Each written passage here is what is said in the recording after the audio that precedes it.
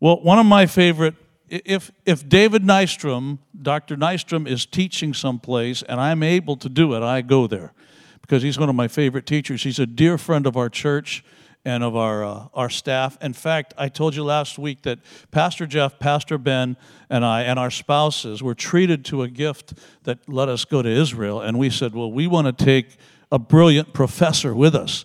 But none were available, so we called David. And we said, hey, man, you want to do this and bring your wife and 8 of us. We'll go around and tour some of these sites, but we'll have your insights there. And so we would go and we would sit in, say, the Garden of Gethsemane, and David would bring a devotional and in context read and teach, and we had some fabulous times together. Anytime we can get him here to give you the treat of hearing from him, we do it, and today's one of those days. So Dave, come on up. Take us someplace. Well, good morning.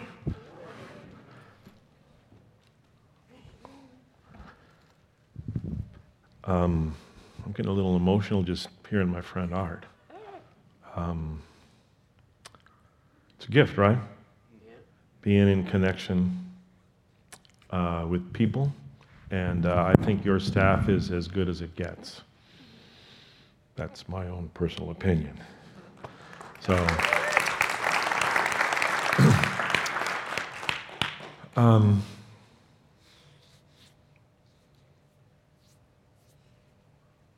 so we're going to look at a text today. It's from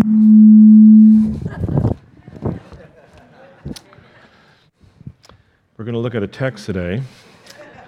It's from the book of Acts. Last service, I said Luke and started reading from the book of Acts, and there was considerable confusion. So it's from Acts chapter 5, beginning in verse 17. And while you can read along while I read it, but I'd like to suggest that one of the features of this passage is that it is studied with powerful symbols, even though we don't always recognize it. And one of the features of symbols within a culture is that they make sense to people within that culture. But if you're not from that culture, you might not even realize you're looking at a powerful symbol. You miss it entirely. So I taught at a university in Sweden about 15, 18 years ago, and I happened to show a slide one day of a depiction of a donkey and an elephant running into each other, head on to each other, and red, white, and blue with white stars at the bottom. And I asked my Swedish students, what does this mean? And the best they could come up with was American animal husbandry. So, I mean, they had no idea what that meant. But anyone who spent any time at all in our culture would know that that's a political cartoon, etc. So I'd like to suggest that there are features of the text we're going to read together which are replete with powerful symbols. Because a part of the text that undergirds this is some disparity between the apostles, the disciples, the early Christian believers, and what those symbols mean and whether or not they've been fulfilled, and what the authorities think. So we're going to unpack some of that. So we're going to do, I think it's 3 or 4 stages today. First of all, I'm going to read the text and you can read along. Second, I'm going to ask you, what do you see? So this will be that'll be the interactive portion of the morning. And then I'd like to spend a little time talking about the various themes together with you, so thinking together with you about what those themes are, and then finally what it might mean for us as far as a takeaway. Does that make sense? Okay, 2 people agree that this is a good thing to do. Yeah, okay, 3, that's good. 3, that's, frankly, I generally need no affirmation at all, so that was good, that we have 3 people affirming where we're going to go. Oh, by the way, yeah, I forgot. So my name's Dave. I said that. Married. I've been married 36 years to Christina, who married far below her station in life.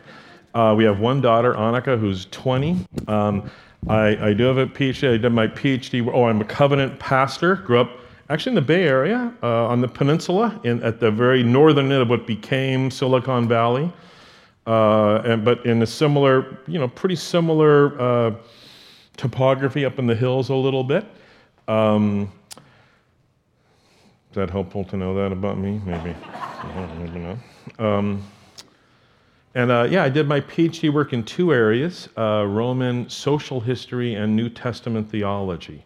Because in seminary, my New Testament professors knew an awful lot about the New Testament, but they generally didn't know anything about the world of the New Testament. And I was particularly interested, because I'd been a pastor, what about the effects of the message of the gospel, not just on people's minds and in textbooks, but on how you actually live it out. So I wrote my dissertation on the question of women and slaves in the first century Roman provinces, and what difference would Christianity make? So if you were a slave or a woman and you became a believer, let's say you're owned by a family and you end up going to a little house church and the people who own you become believers also, that sets for some really interesting social dynamics. So what change would that make? So that means you have to understand something of the cultural norms, etc. So anyway, yes, I have a PhD.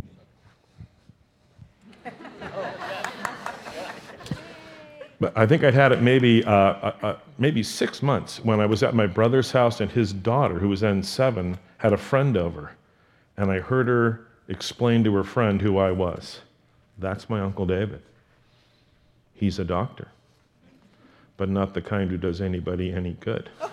So that was really, really helpful in properly framing how important my degree was. So the text before us is Acts chapter 5.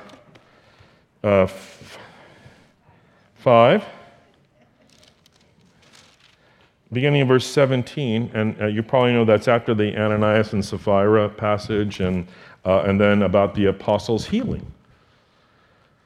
So here we go. You ready? Then the high priest and all his associates, who were members of the party of the Sadducees, were filled with jealousy. They arrested the apostles and put them in the public jail. But during the night, an angel of the Lord opened the doors of the jail and brought them out. Go. Stand in the temple courts, he said, and tell the people the full message of this new life. At daybreak, they entered the temple courts as they had been told and began to teach the people. When the high priest and his associates arrived, they called together the Sanhedrin, the full assembly of the elders of Israel, and sent them to the jail for the apostles. But on arriving at the jail, the officers did not find them there. So they went back and reported, "We found the jail securely locked, with the guards standing at the doors, but when we opened them, we found no one inside." On hearing this report, the captain of the temple guard and the chief priests were puzzled, wondering what would come of this. Then someone came and said, "Look, the men you put in jail are standing in the temple courts teaching the people." At that, the captain went with his officers and brought the apostles. They didn't use force because they feared that the people would stone them. Having brought the apostles, they made them appear before the Sanhedrin to be questioned by the high priest. "We gave you strict orders not to teach in this name," he said. "Yet you have filled Jerusalem with your teaching and are determined to make us guilty of this man's blood." Peter and the other apostles replied, "We must obey God rather than men. The God of our fathers raised Jesus from the dead, whom you had killed by hanging him on a tree. God has exalted him to his own right hand as Prince and Savior, that he might give repentance and forgiveness of sins to Israel." We are witnesses of these things, and so is the Holy Spirit, whom God has given to those who obey him. When they heard this, they were furious and wanted to put them to death. But a Pharisee named Gamaliel, a teacher of the law, who was honored by the people, stood up in the Sanhedrin and ordered that the men be put outside for a little while. Then he carefully addressed them, "Men of Israel, consider carefully what you intend to do to these men. Some time ago, Theudas appeared, claiming to be somebody, and about 400 men rallied to him. He was killed, and all his followers were dispersed, and it came to nothing. After him, Judas the Galilean appeared in the days of the census and led a band of people in a revolt. He too was killed, and all his followers were scattered. Therefore, in the present case, I advise you, leave these men alone.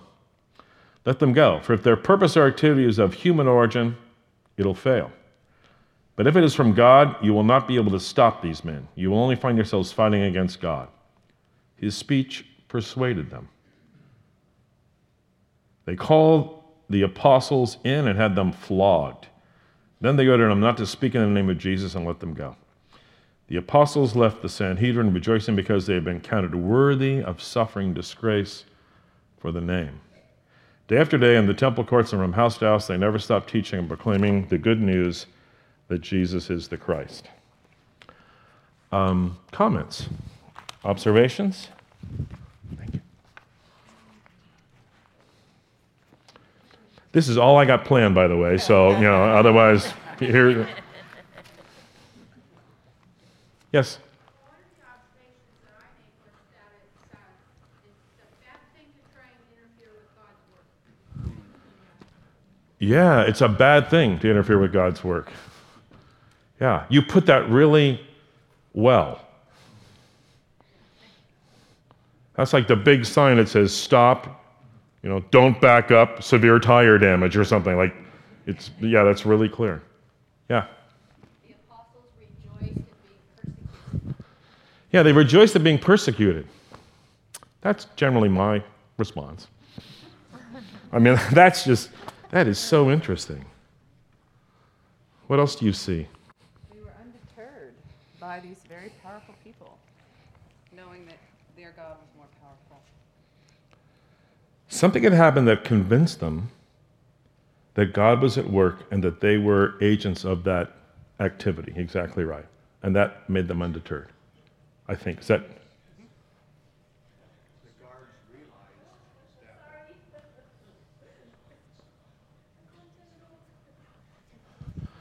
that. Oh, you should use emojis. Yeah, I don't know what emojis are. I've never sent them on purpose myself, but... Thank you. Yeah, I'm 59 and I just don't understand the world anymore. So, yeah, I'm sorry. Someone was. I was sharing that it seems to me that the guards realized that their plan, or any human-based plan, for some reason they had a feeling or something inside saying that there's this God that's really, really something much more than we could ever think of. So the guards have come to an awareness that there's a God out there, real, and what he's doing and what he's active in doing is way bigger than anything they could imagine themselves. What else do you see? Yeah. There was an angel that appeared before them and told them to go and preach this. So if you have an angel standing there and the doors are opened and the guards let you out, I think you've got permission to go. Yeah. So this is God's direction. Go and to the temple courts. Right. Anything else strike you? Oh yes. Jesus wasn't the first person claiming to be someone with followers. I'm sorry. Jesus wasn't the first person claiming to be someone with followers. Yeah. On a totally academic side note, sorry. But Jesus, is not the first one to gather disciples. But what's really interesting, among other things, about the story of Jesus is there were plenty of other Messiah figures who gathered disciples and then they were executed. And in every single case, their disciples followed somebody else. The case of Jesus, just as a matter of historical record, is that his is the only case in which followers of a messianic figure continue to follow him after his death. So even if you're a secular historian, you have to, that's a question that you need to say, what could have caused that? So yeah, that's exactly right. Thinking about how they were flogged, and that it's interesting because they didn't really mention, even though we were flogged, but they were just flogged, and they went on even after that. Praise God. Yeah, flogged is some kind of. It's being whipped, and usually a flogging would involve with every stroke to be like multiple lashes. And it wasn't like they could, the Romans went to the flog store and bought, so there could be great variety, but it's way more severe than anything I've ever experienced. Yeah. They were convinced because he rose from the dead. Nobody else had been killed and then rose from the dead. So everything he said he would do, he actually did. Yeah. So he was resurrected, which we know that too today. So. So obviously the resurrection verifies something.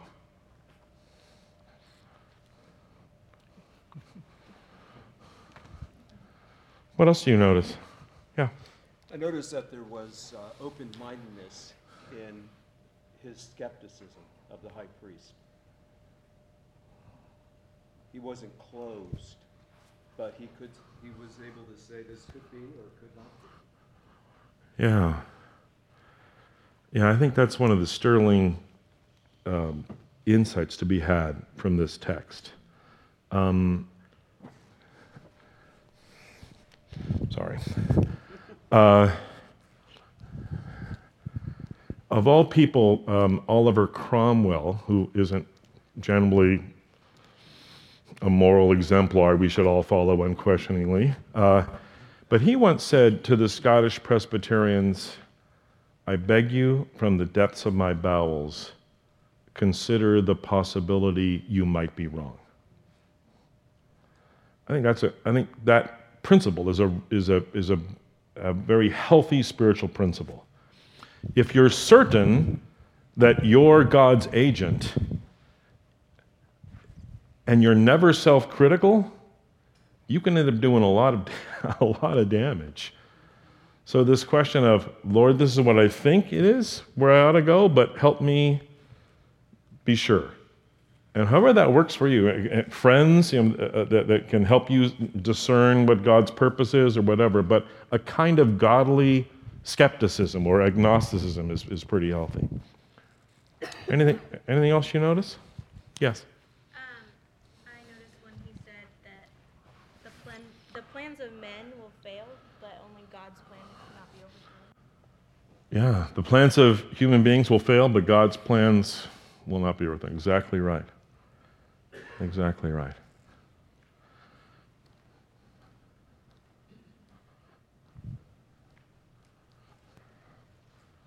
Yes. I'm curious that they agreed to leave the men alone and let them go, but instead they flogged them and gave them the same warning again. Yeah, so they didn't really follow Gamaliel's advice, but they let them go. But didn't they have to flog them to sort of set an example, so that other, arms of all this wouldn't... Yeah, so a kind of realpolitik thing. This is what you'd have to do to maintain order. Yeah, we're still in charge. Yeah. On the surface. Yeah. Have you ever been in a position at work or in some place where you're in authority where you feel like you have to do something to maintain order? Or even as a parent?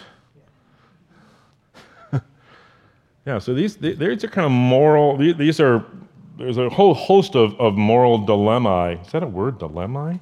Dilemmas. That this text suggests, puts before us. Anything else you notice? Yeah. In verse 22, but on arriving at the jail, the officers did not find them there. So they went back and reported. Now we're in verse 23. We found the jail securely locked, with the guards standing at the doors. But when we opened them, we found no one inside. And then in verse 25, then someone came and said, "Look, the men you put in jail are standing in the temple courts teaching the people." Didn't they already know that, or? Yeah, that's a great question. It appears that they realized they're not there, but didn't know where they were. So, but that's a great observation. What's your name? Mason. Mason. Mason may end up being standing up here someday. Yeah. What I'd like to do now is spend a little bit of time talking through some of the themes I think we've just talked about, and then to finish our the sermon, come up with 3 sort of, I think, takeaway points. Is that okay? I don't think you have a choice, by the way, but I thought I'd ask. Is that okay?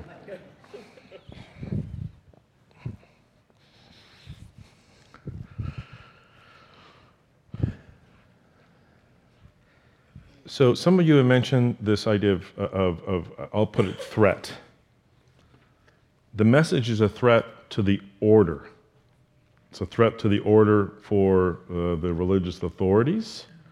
The fact that they're told to go to the temple precinct is really interesting. So as a symbol, if God is king, which of course God is in their world, then everything is theological. Does that make sense? If God is king, then politics is theological, economics is theological. So we sometimes say, oh, Jesus didn't say anything about the political order. That really isn't quite true, because their world is one in which God is king. I mean, Jesus asks us to think deeply about it, right? Whose image do you see on the coin? Caesar's. Give to God what is God's and Caesar's what is Caesar. That asks us to think deeply about it, because everything is God's. And Caesar arrogates to himself, rulers do to themselves, the power to issue coinage, etc. But that puts us as believers in this intense moral dilemma of discerning what truly is God's. Where's my higher priority? Does that make sense? So it's a threat. There's this question of obedience to the angel, to the Word of God speaking. There's this theme of the Spirit, right? But that it's in a new and fresh way, one that if you think about it, they hadn't encountered before, and I don't just mean in their own lifetime, but they hadn't encountered before. Now, a part of that goes back to this notion that you find crystallized in Ezekiel 32, where God says to the people, I'm going to have to hallow my own name. Because what's happened is the people living around you have drawn false conclusions about me. And it ain't their fault, because they've been watching you to learn about me. But because you haven't been living according to who I am, they've drawn false conclusions about me. So I'm going to need to hallow my own name, because you haven't been living in such a way for my name to be hallowed. But then God says, but there's going to come a day where I'm going to take out of you that heart of stone and put in a heart of flesh. And I'm going to put my Spirit in you. And this, of course, is what happens at the crucifixion and resurrection. For the first time since the garden, since the fall, the Spirit of the living God can come and dwell within us.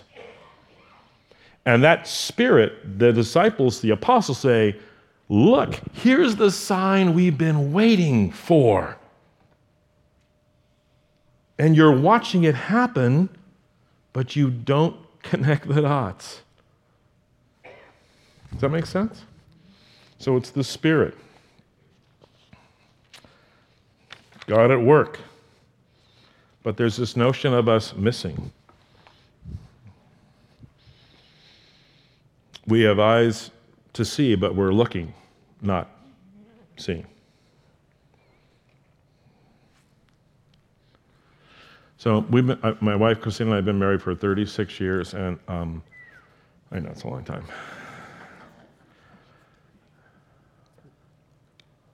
And I asked her to marry me after this event, where we were at her parents' home. It was late. We were kissing on the front porch. I remember that part quite clearly. And and saying things like, how much we cared about each other. And then Christina said these words to me: "I want to spend the rest of my life with you." To which I responded, "I like you too."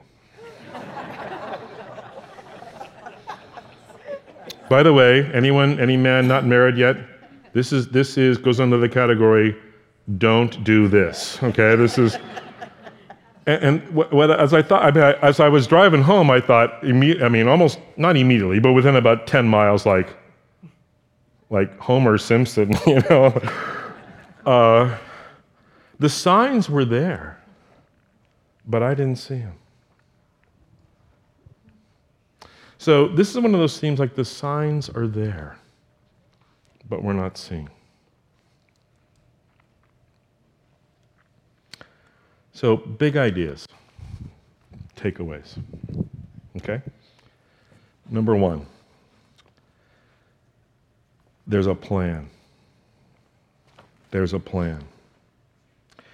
Now, in the New Testament, in Paul, he will say, wow, God has had this, it's in Ephesians 2 and 3 especially, very powerfully. He uses 5 words, supercharged terms, synonyms. Will, purpose, plan, hidden design, to say God's had this plan all along. But because we have been looking at other things, we've had other priorities, we've missed it. So the plan is of this fulfillment theology that is powerful in the book of Acts. The age of fulfillment has dawned. We've been waiting for it, and it's finally dawned, but somehow, even though our eyes are open, we haven't seen the signs. It's Davidic descent. Have you noticed this guy Jesus is of Davidic descent? That was there all along. God had outlined that, but we've missed it. By virtue of his resurrection, Jesus has been exalted. You know that the tomb was empty. And can you deny that the Holy Spirit is at work right now? You can't. Why aren't you able to come to the right conclusion? Does that make sense? So they're arguing not just on the sake of power as power, but how else could these things be happening except by the Spirit? Are we really so arrogant that we would say, no, God can't act that way? It's against my rules.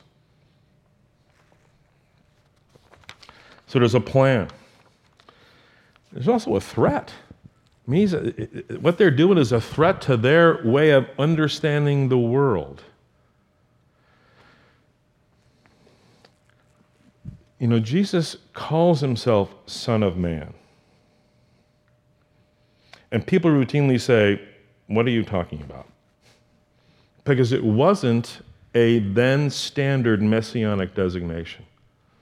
Now, one of the reasons he chooses it is because it wasn't a then standard messianic designation, so he could explain it. Have you ever had the experience of saying, here's my job title, and people just all of a sudden say, oh, you're totally categorized?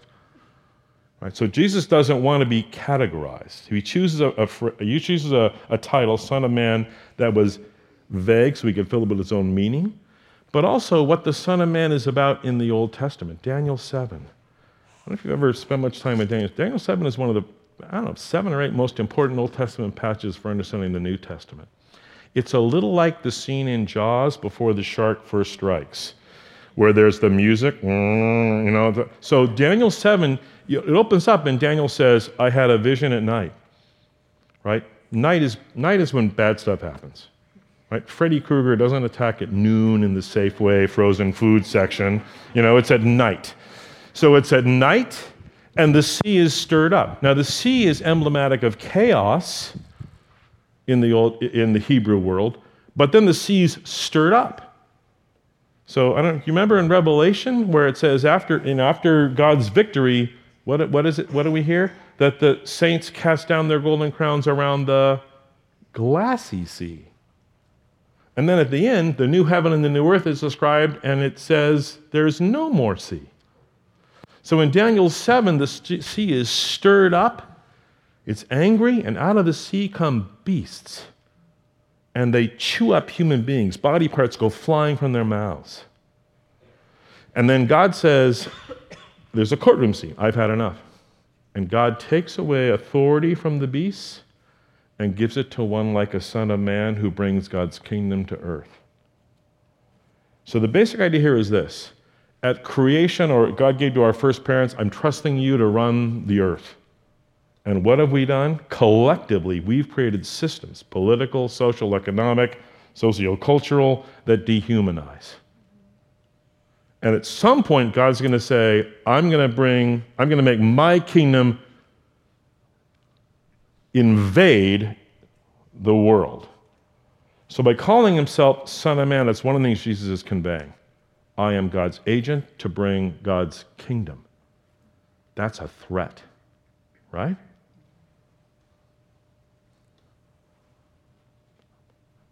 I don't think I made that strongly enough. Because, yeah, I mean, the way we have organized collectively, us human beings. So it's a threat.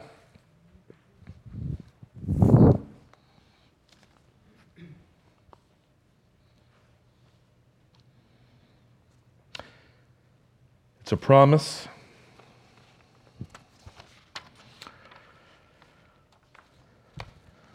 So,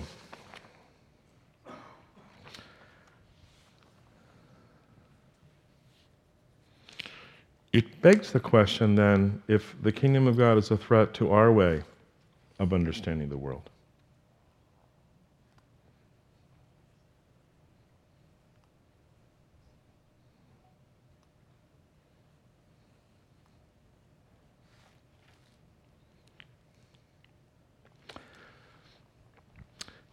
Nietzsche, of all people, well, he was deeply worried about the moral order after the collapse of a belief in Christianity in Europe. And one thing he actually worried about was that without a coherent moral order, human beings would descend into what he called the last men, the last people, where all we were interested in is amusing ourselves and filling our lives with stuff.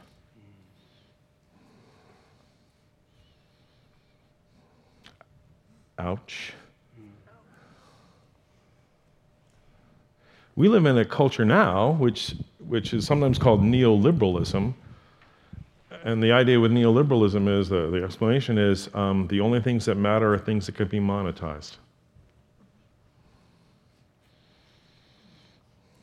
There's a guy named Tim Jackson. I don't believe he's a Christian. He teaches, he's the professor of sustainable development at the University of Surrey in the UK. And he's written a book called Prosperity Without Growth. And he asks a couple of questions. Why is it that with so much stuff, we're still not satisfied? So for someone who's not patently a believer to ask that question, it's really pretty powerful. So I'd like to suggest that the gospel, this story, also places before us a responsibility to think deeply about how we operate and whether we are agents that the world would see as a threat. Are we committed to something besides that system that we have collectively created? Does that make sense? It asks that of each one of us.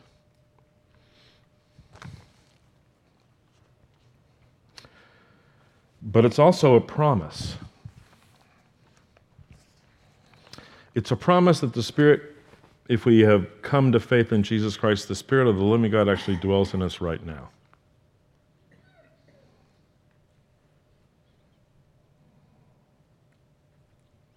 The Roman historian Livy once wrote, it's at the very beginning of his first book, He said, in recent years, wealth has made us greedy.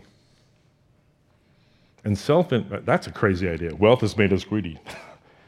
The more we have, actually, we're not satiated, we want more. In recent years, wealth has made us greedy, and self-indulgence has led us through every form of sensual excess to be, as it were, pursuing our own deaths. We know it's killing us, but we don't have the capacity to stop. Now, that is a secular version of the Christian gospel. We're broken and we can't fix ourselves. But the Spirit living within us, the promise of this passage is that the Spirit living within us, if we are awake and alert and alive to that presence, if we cultivate that, we can live free of the power of that selfish inclination. That's pretty good news. Live free from it. But what's required is that we cultivate that. We pay attention to it. We make space for it. The great St. Augustine wrote, "Narrow is the dwelling place of my soul, O God. Your Spirit has a home in my heart, but I've got that Spirit cramped in a 408 square foot apartment where the bathroom sink is also the kitchen sink." And then he wrote, "Do thou expand it. Dilatatur obste," like dilatory. Help me make it crazy big. So the promise is this: we can live free from our addiction to ourselves and live into the presence and power of the living God who sacrificed everything for you. Not only that, but did you notice the curious phraseology that God grants forgiveness and repentance? I think we're used to God granting forgiveness, but that God grants repentance makes it possible. True repentance is possible.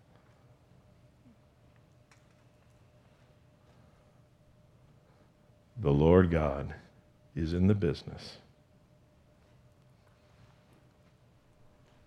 of forgiving you and washing you clean. I need that. Are you like me? There's one other person like me in this room. Okay, 3 or 4, 5 or 6.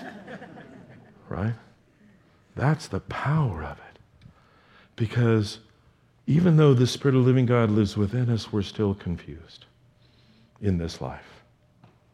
But that Spirit is always there, active and alert. And that's why God grants repentance, because it's possible. We can live free from it. It's a threat, this message, to the way the world is orchestrated and operates, but it's a promise.